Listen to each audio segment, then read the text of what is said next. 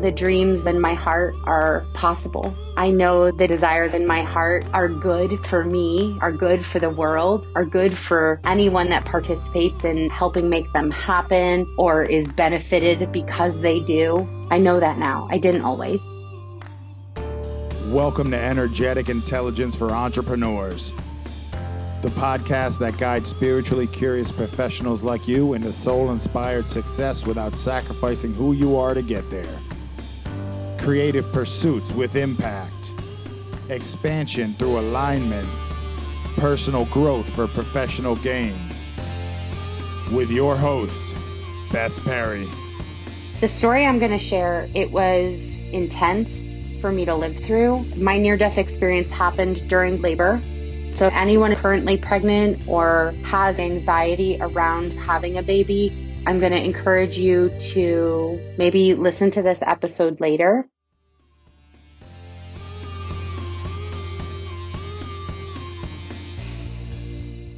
I am so excited about this podcast journey.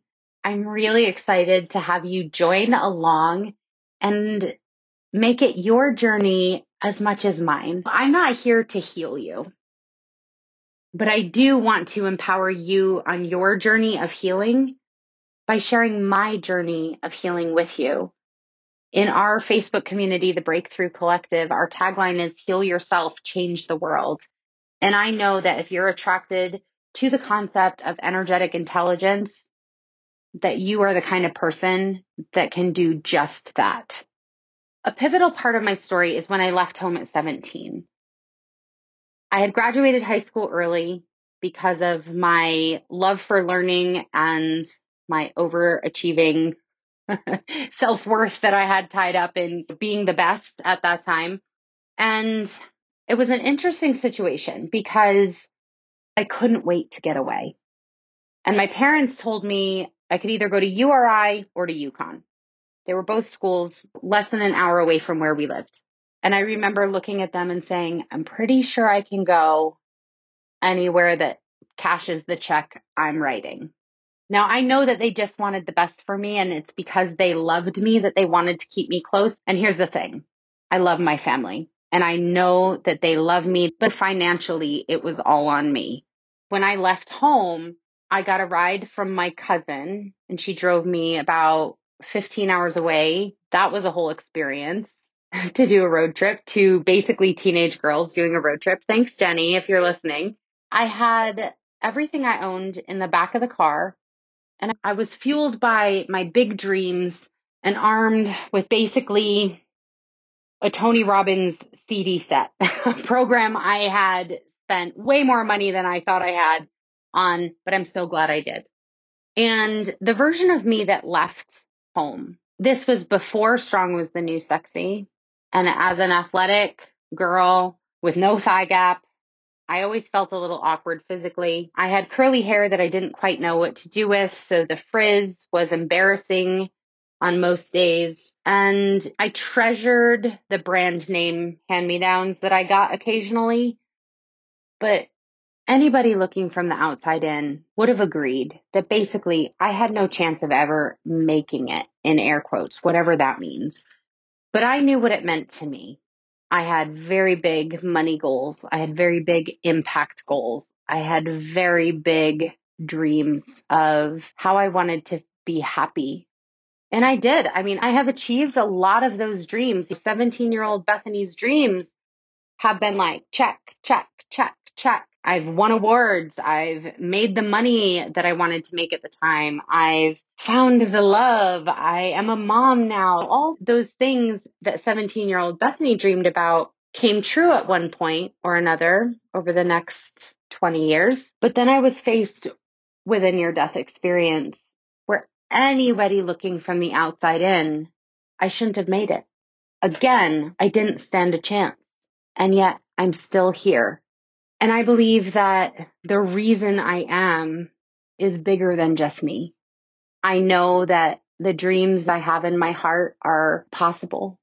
I know that the desires I have in my heart are good for me, are good for the world, are good for anyone that participates in helping make them happen or is benefited because they do. I know that now. I didn't always. The Energetic Intelligence Blueprint, which is what I work with in my signature program, a year-long mentorship that I take clients through to really help them embody their own energetic intelligence. That required not just the college degree, but the 20 years of experience and the multiple certifications and yes, the awards and all the things that I guess they matter to a point. But what matters more than anything I know in my head or even any personal experience I've had is how does that apply to you? How can you take that and make your life, your business, your relationships, your bank account, your happiness more? And that's what this podcast is about.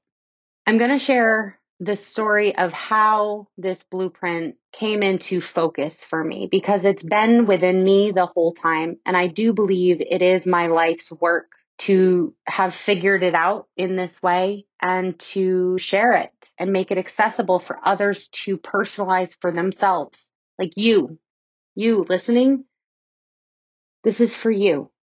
But the story I'm going to share, it was intense for me to live through. And I just want to say, if there's anyone, my near-death experience happened during child labor or childbirth. And so if anyone is listening, is currently pregnant or has any anxiety around the concept of getting pregnant or having a baby, I'm going to encourage you to maybe listen to this episode later if it doesn't feel good, but check in with yourself about if it feels good for you to hear an intense circumstance. Now, obviously, I'm still here, so the outcome is quite positive.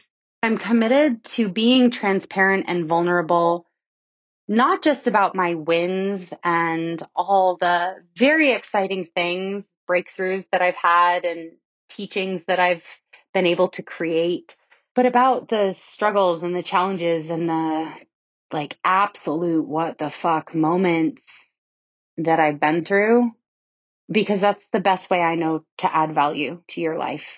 And you'll notice that part of every episode at the end, I offer the reminder that it's great to have someone tell you what works for them, but it's better to have someone show you what will work for you. And that's what I'm committed to doing in my business, in my coaching practice, in my public speaking engagements, and ultimately in this podcast. I'm excited to explore how I can accept questions from you or interview the people that you look up to. I'm really excited about having this journey together. And I feel very strongly that we should start this journey when I had my breakthrough and absolute defining moment about committing to this work in a more powerful way. So buckle up. Here we go. It's story time. It started on a dark and stormy night, a very dark and stormy night. And I had been through multiple miscarriages. This had been a high risk pregnancy that I thought I was losing twice along the way. And on this particular night, I had some spotting and called my doctor. And she asked me if I was having contractions. And I said, no, I'm having a little cramping here and there. She said to put my feet up, call her back in an hour if the bleeding hadn't stopped, but most likely she was going to want me to come in. Now, my husband was out at guys' night. And for those of you that have heard this story, you might have seen my husband and I do our live stream where we shared this. And that's really fun to witness because he has so much colorful commentary, especially from his perspective. So who knows, maybe at some point I'll do a podcast episode and bring him on to tell this story with me. But for now, I'm starting this. This is just between me and you, my heart to your heart. I called my husband who was out at guys' night, aka my brother's house with his best friend, Wade, probably sitting around a campfire, having a couple beers. And I said, just to let you know, I called the doctor. We might have to go in, but just no shots or anything in case I need you to come home. It's probably nothing. And then ended up, we had to go in. So he speeds home I had specifically told him there's no need to speed, but he did anyway, because he was like, I'm having a baby. Oh my gosh, we're having a baby. And got home and he was like, all right, what do you need me to do? What do you need me to do? And I was like, I don't know. Can you go move those boxes? This was 2 weeks earlier than my due date. So he's looking for something to do. I'm waddling slowly around the house, kind of like, I want to finish the laundry. I mean, my nesting instincts were on full throttle. So by the time we got to the hospital, it was almost midnight. They did a basic check and told me that, yes, I was 3.5 centimeters dilated and was definitely having contractions, but that it could be however long. Now, my understanding of childbirth at this point from my sisters who had already had babies was that they were in pre-labor or having contractions for multiple days, if not longer. And my godson, his mom she was dilated about that much for almost 2 weeks. So I'm like, okay, something's happening, but maybe not for a while. They offered me the option to stay overnight. I decided to say yes, mostly because the ride there had been so uncomfortable. It was only a 5 to 7 minute ride, but every bump I felt so hard. I was like, oh, I don't want to drive home. All right, we'll stay tonight. So they continued monitoring me.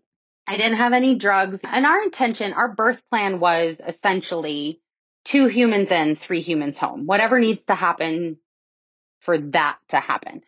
I had ideals. I wanted a natural childbirth with no drugs. I didn't want a C-section. I guess I was hoping it would be 2 pushes. Who knows? Like, we've heard of orgasmic births. I was like, I mean, okay, that sounds way better than a lot of the other descriptions I've heard. So we were open to it going perfectly according to how we ideally wanted it to, but we also knew that the main point was 2 humans in, 3 humans home was the ultimate goal. They moved us into a room. I felt it was almost like Moana, the Disney depiction of the Hawaiian chief chair. They had the birthing bed set up where I was basically sitting on about a 5-inch piece of the table with a straight back right behind me. And then my legs, I remember being almost in a yoga position of just my legs were crossed and I was relaxing and breathing through. And my husband was taking a nap on the couch. Until it got to the point where I was like, okay, you have to wake up and no, you don't know what to do because this is an important part of the story. We hadn't taken our birthing class yet. Now, I had seen multiple live births. So I'd been in the room. I saw all 5 of my brothers and sisters born at home, but it's very different when it's happening to your body. My husband, on the other hand, basically had never even held a baby except for my nephew, Gavin, who he held for about 5 seconds when we were first dating and was like, okay, can I give him back? Did I get enough brownie points yet? So we had booked a birthing class, but it didn't start until 9 a.m. the next morning. So now we're probably going to miss that class, right? So he is coming up to me and he's like, I have no idea what to do. And I'm like, I don't know, rub my feet or something. And he's doing it. And honestly, it didn't really help, but I was like, thanks for trying. And he was a very solid walking partner as I was going from the bed to a hot shower, back to the bed. And they kept putting the pads on my belly to monitor the contractions. And I could take a 15-minute break from having those hooked up every hour, which I would go spend in the hot shower. So in the meantime, Jake is now no longer napping. And at one point I look at him and I say, I don't think I can keep this up for another 3 days. I mean, this is really intense. And so the word rock star is getting thrown around a lot. The nurses are like, you're a rock star. The doctors, you're a rock star. Oh my gosh. Like, you haven't been to birthing class. You haven't had any drugs yet. Like, you're doing awesome.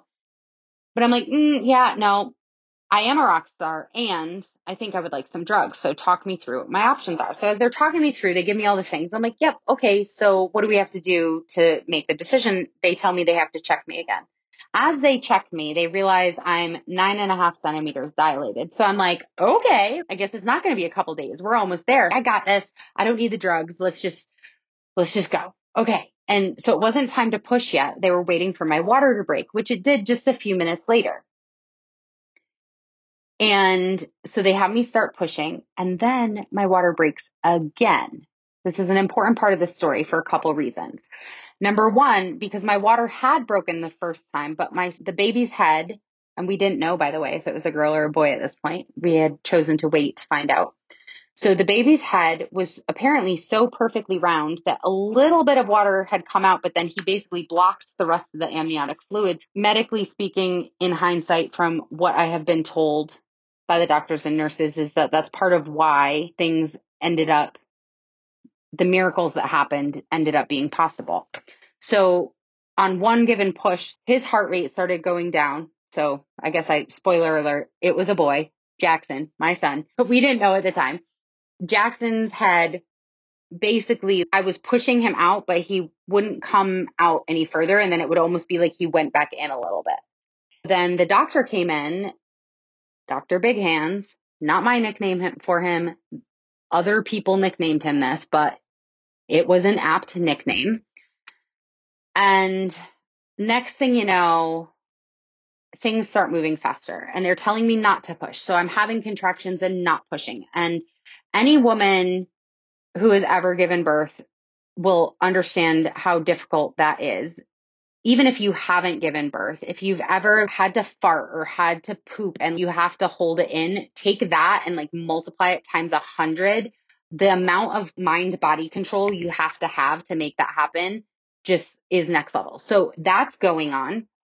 They're giving me oxygen. They have me in incredibly awkward positions. And then apparently my water breaks again because the head moved and allowed more of the amniotic fluid out. Now this actually hits my husband, who he thought this was going to be like a Hollywood version of like, oh, I'll be up here by your shoulder and there'll be a sheet and I'll just hold your hand and let you squeeze hard on my hand and I'll tell you you're doing a good job and then we'll have a baby. Well, no, he gets hit by how this amniotic fluid came out. He calls it baby shrapnel. And the doctors were like, well, you're one of us now. And he's like, yeah, okay, where do I go? Like, there's nowhere safe, right? So I start crying at one point. They're trying multiple positions. And I felt so lucky that the midwife that was on duty was someone I had worked with for years. She had been with me through a number of my miscarriages. So I had a good rapport with her. And also that my husband's best friend, his wife, Naomi, was working that day in the maternity department and was able to be my right hand rock. Jake was on my left hand. Naomi was on my right hand.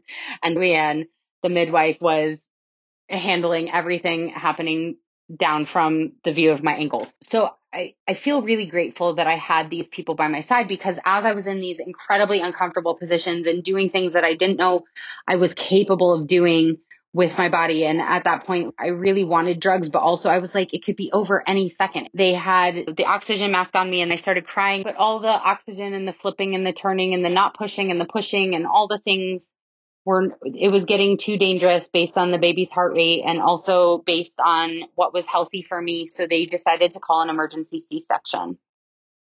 I remember them wheeling me down the hall. I'm pretty sure I was completely exposed. I think they had asked me if they wanted me to cover up, and I was like, don't you dare put anything on me. Just get me where we need to go. And from my memory, it felt like I was looking up at the ceiling. And if you imagine being rolled down a stretcher down a hospital hallway, it felt like blue masks were being thrown around like confetti and people were just grabbing them. And I think it was Leanne missed and she was like, it's fine. I already have baby shrapnel in my hair. They were all gowned up and covered and stuff like that. But we got to the operating room and they were calling people in. Things were going fast and they had left Jake in the delivery room. He couldn't come in for the C-section and they told him to wait until we come back. And so I'm on the operating table and in my brain made up the story that someone was strapping my leg down. I have since confirmed that they don't actually strap women down for C-sections at the hospital I was at. It was most likely someone placed their leg gently on my hand. But in my head, that's what I envisioned, and it triggered a primal version of me. I don't know a different way to explain it, but some version of me, everything in me. This is the energetic intelligence blueprint. This is when I experienced it. It was all the work I had done in my entire life came together in this perfect moment where I just knew something bigger than myself. My energetic intelligence powered through me and I screamed at the top of my lungs, I'm pushing this baby out.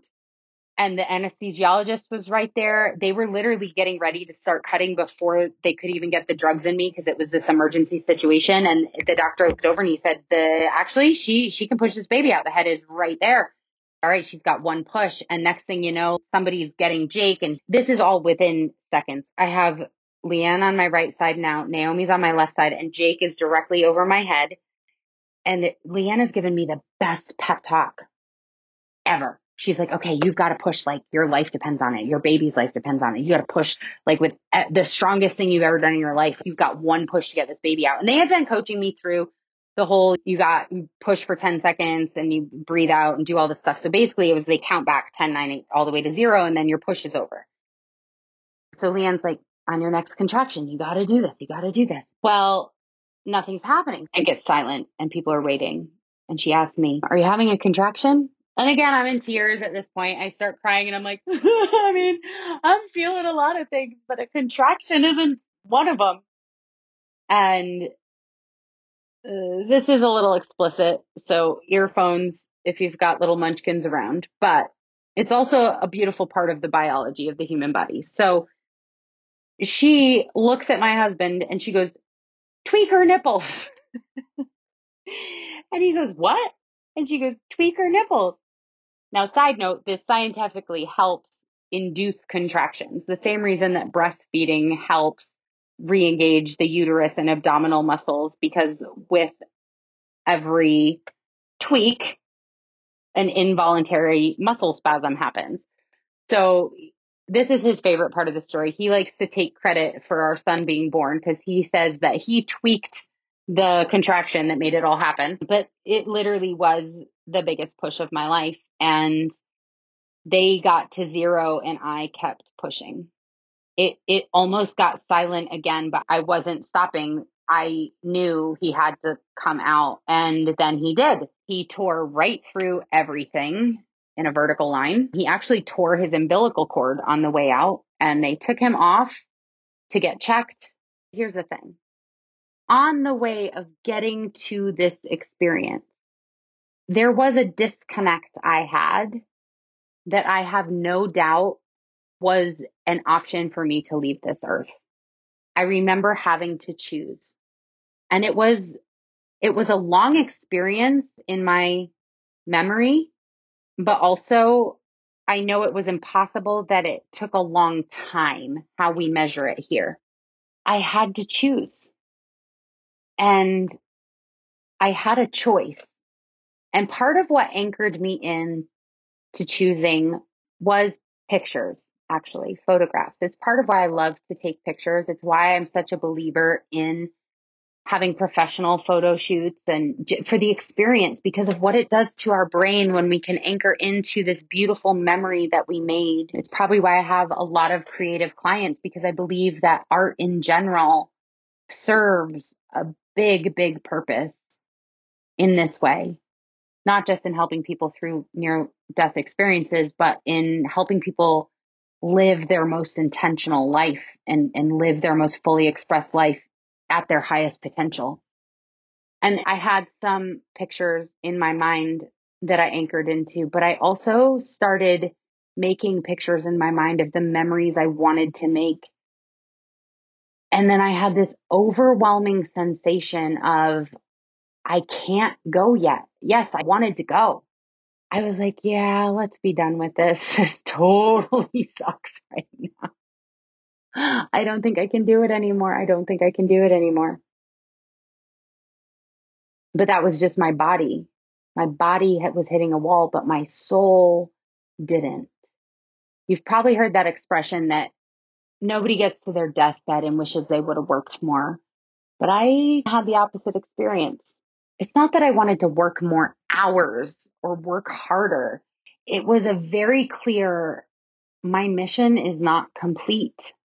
I can't go yet. My mission is not complete. And I do believe that my work, the way that I get paid in my business is not just a paycheck. It is not a job. It is my life's work, my mission.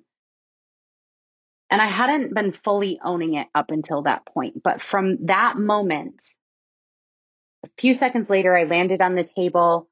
Then I screamed out my primal truth and pushed, and the rest of the story happened.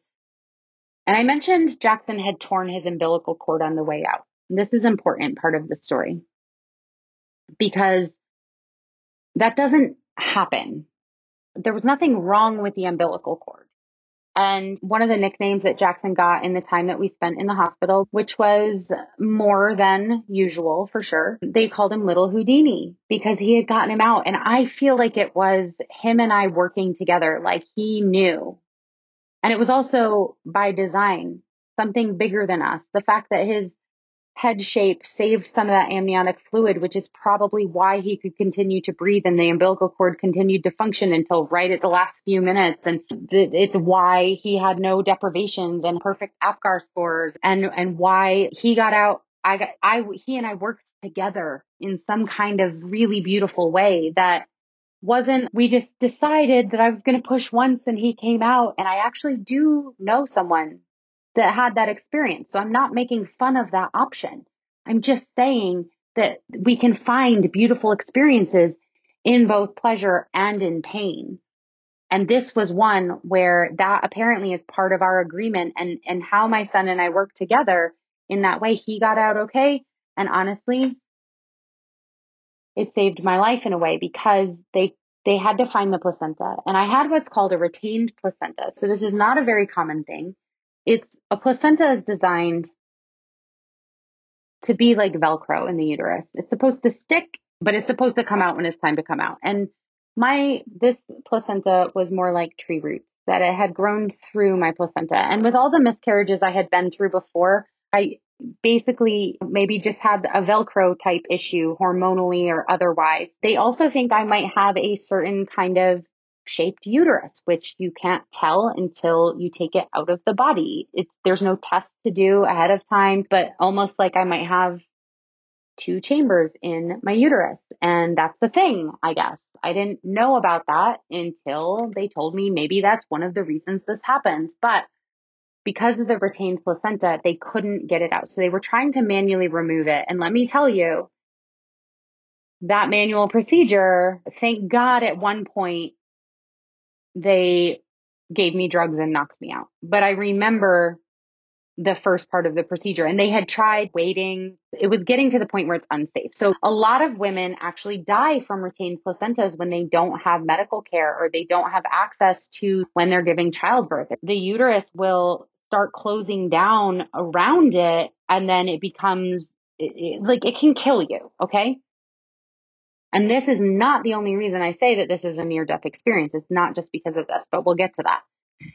And I know this is a longer story, but I want you to understand the intensity and the gravity with which I approach everything in my life in a different way now. And it's because this day essentially changed my life, not just because I became a mother, but because of how I became a mother.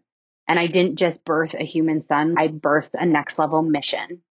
And I don't always love when people say birth your ideas. I don't always love that analogy, but I don't judge other people when they use it because I get it. And in fact, I just use that analogy. So there we go. There's that. But the manual procedure didn't work. Then they tried a DNC. They went in to try to surgically remove the placenta, and that was not working either. So then at this point, Jackson was born early in the morning. And now we're early afternoon.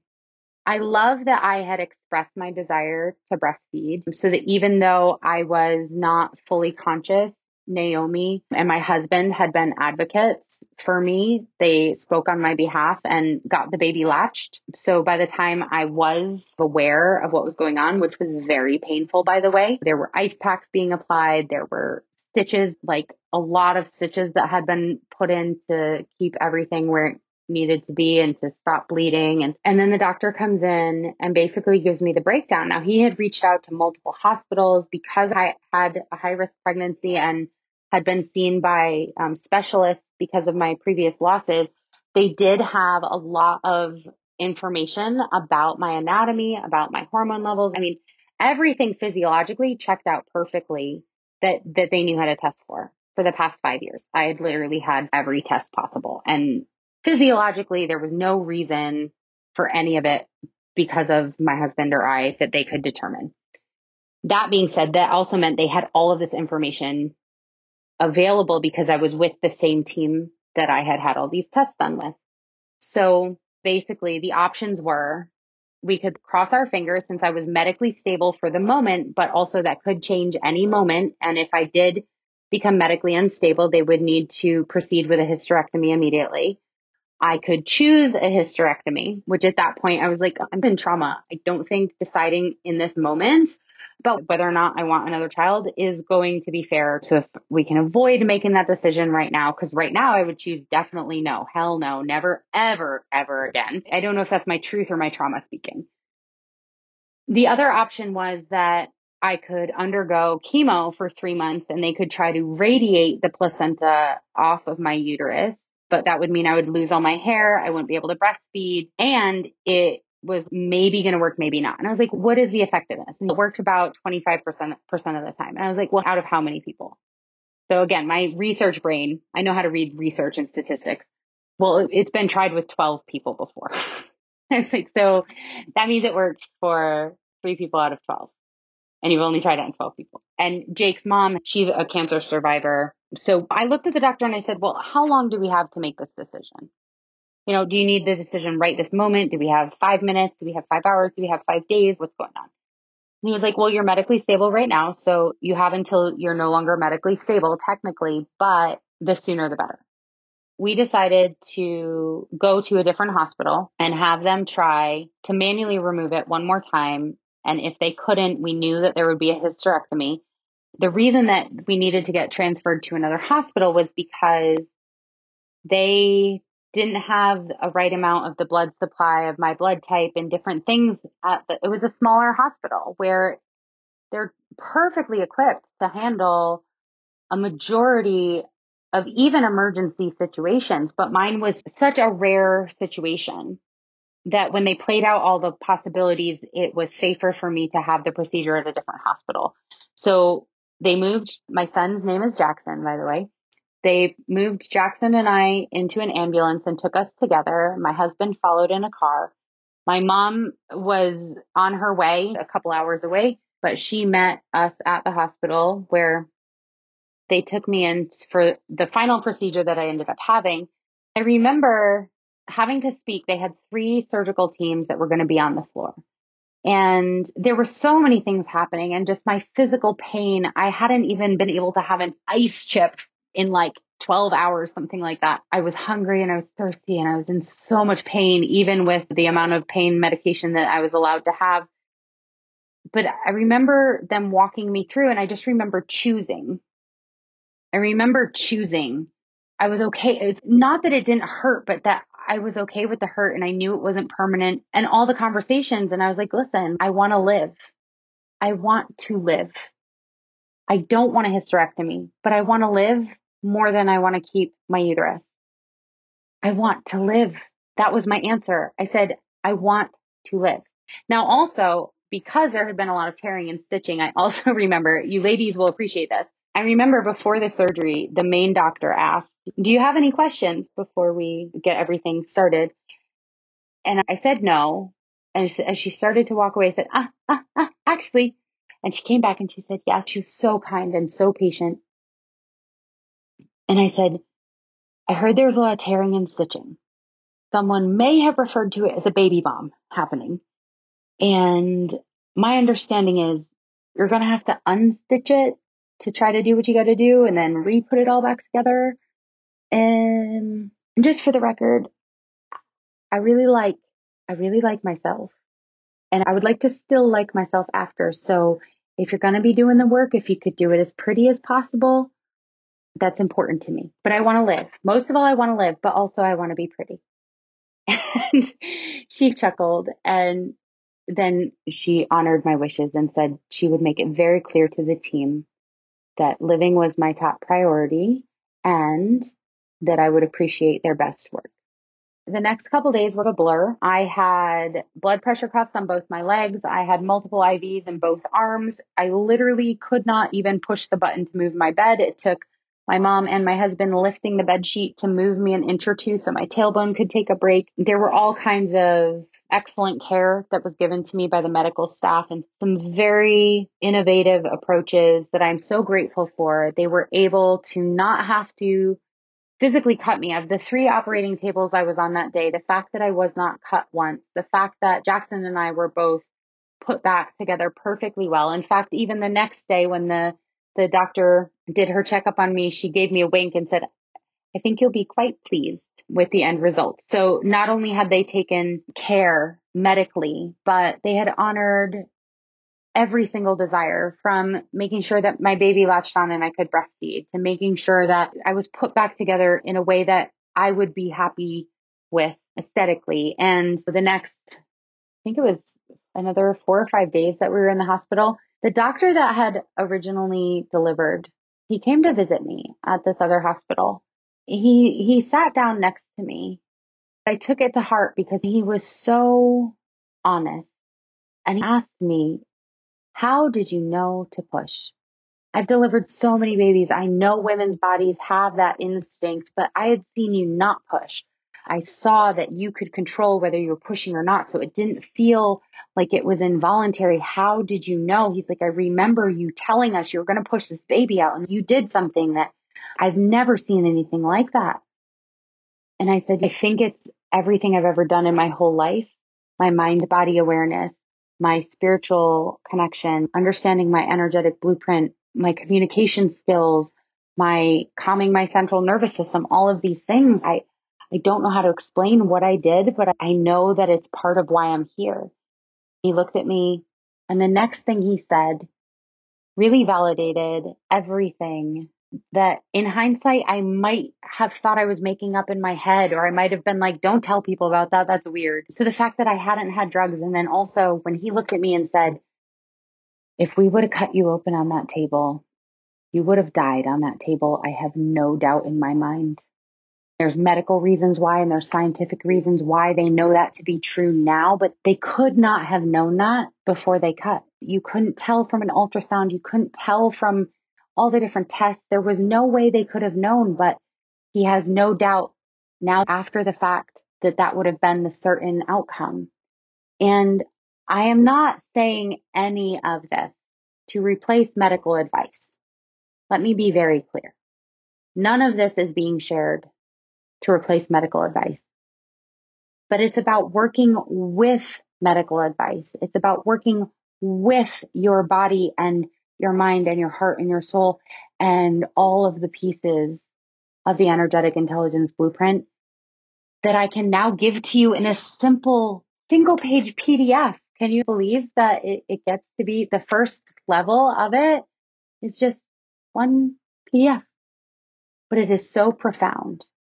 And this is the moment in time. This day in the life of Bethany is what led me to the commitment of going through my 20 plus years as a professional coach and looking at all of the degrees and certifications and trainings I have and the life experiences I have and making sense of them so that I can complete my mission, because my mission is not just about me. It's about impact and legacy. This work has literally saved my life. Before I knew what this work was, because I was doing it anyway, it saved my life. And you have an energetic intelligence of your own. You have your own blueprint of how to get there. And I want to help you do that. Maybe I went through that so you don't have to. And I'm not trying to be a martyr or a savior here, but I am going to respect what I've been through and honor my mission by having the courage to share how my body knew what to do. I knew how to communicate effectively. I had the right support people around me. I knew how to manage my thoughts and stay in power, and I knew how to listen to my intuition. How do I navigate the 6 key pillars of the energetic intelligence blueprint? Spiritual, physical, mental, emotional, behavioral, relational. It took me decades to learn this, to practice this, to embody this, and then ultimately to realize like, oh my gosh, this is how all the puzzle pieces fit together. I always knew they were connected. You probably already know they're connected. But it's my intention that from this journey that we share together on this podcast, in our Facebook group, if you choose to become a client and work together more deeply with this, that you embody this in a way that doesn't just be something you vaguely know is connected. I want this to become a superpower resource for you so that you can notice anything off in your life and pinpoint exactly where you need to access the information that you already have. You already have this information, or you at least have access to this information, and it will change as your circumstances change and as time goes on, and moment to moment, the information you're receiving is going to be updated. And so this is a living, breathing blueprint that I want you to become a master of navigating your own energetic intelligence so that you can have the impact in the world that you are meant to have. And that impact is following the heart-centered desires that you have. It's following even the silly desires that you have, or the big, wild, lavish, luxurious dreams that you have, or the philanthropic dreams that you have, any and all of the dreams and desires that you have. If you're listening to this podcast, I know you're a person motivated by integrity and by doing good in the world, and it is my pleasure to share my life's work with you. I appreciate having you on the journey and look forward to getting to know your journey better as we go along as well. If you enjoyed today's episode, please leave a review. And remember, it's great to have someone tell you what worked for them, but it's better to have someone show you what will work for you. Until next time, I believe in you.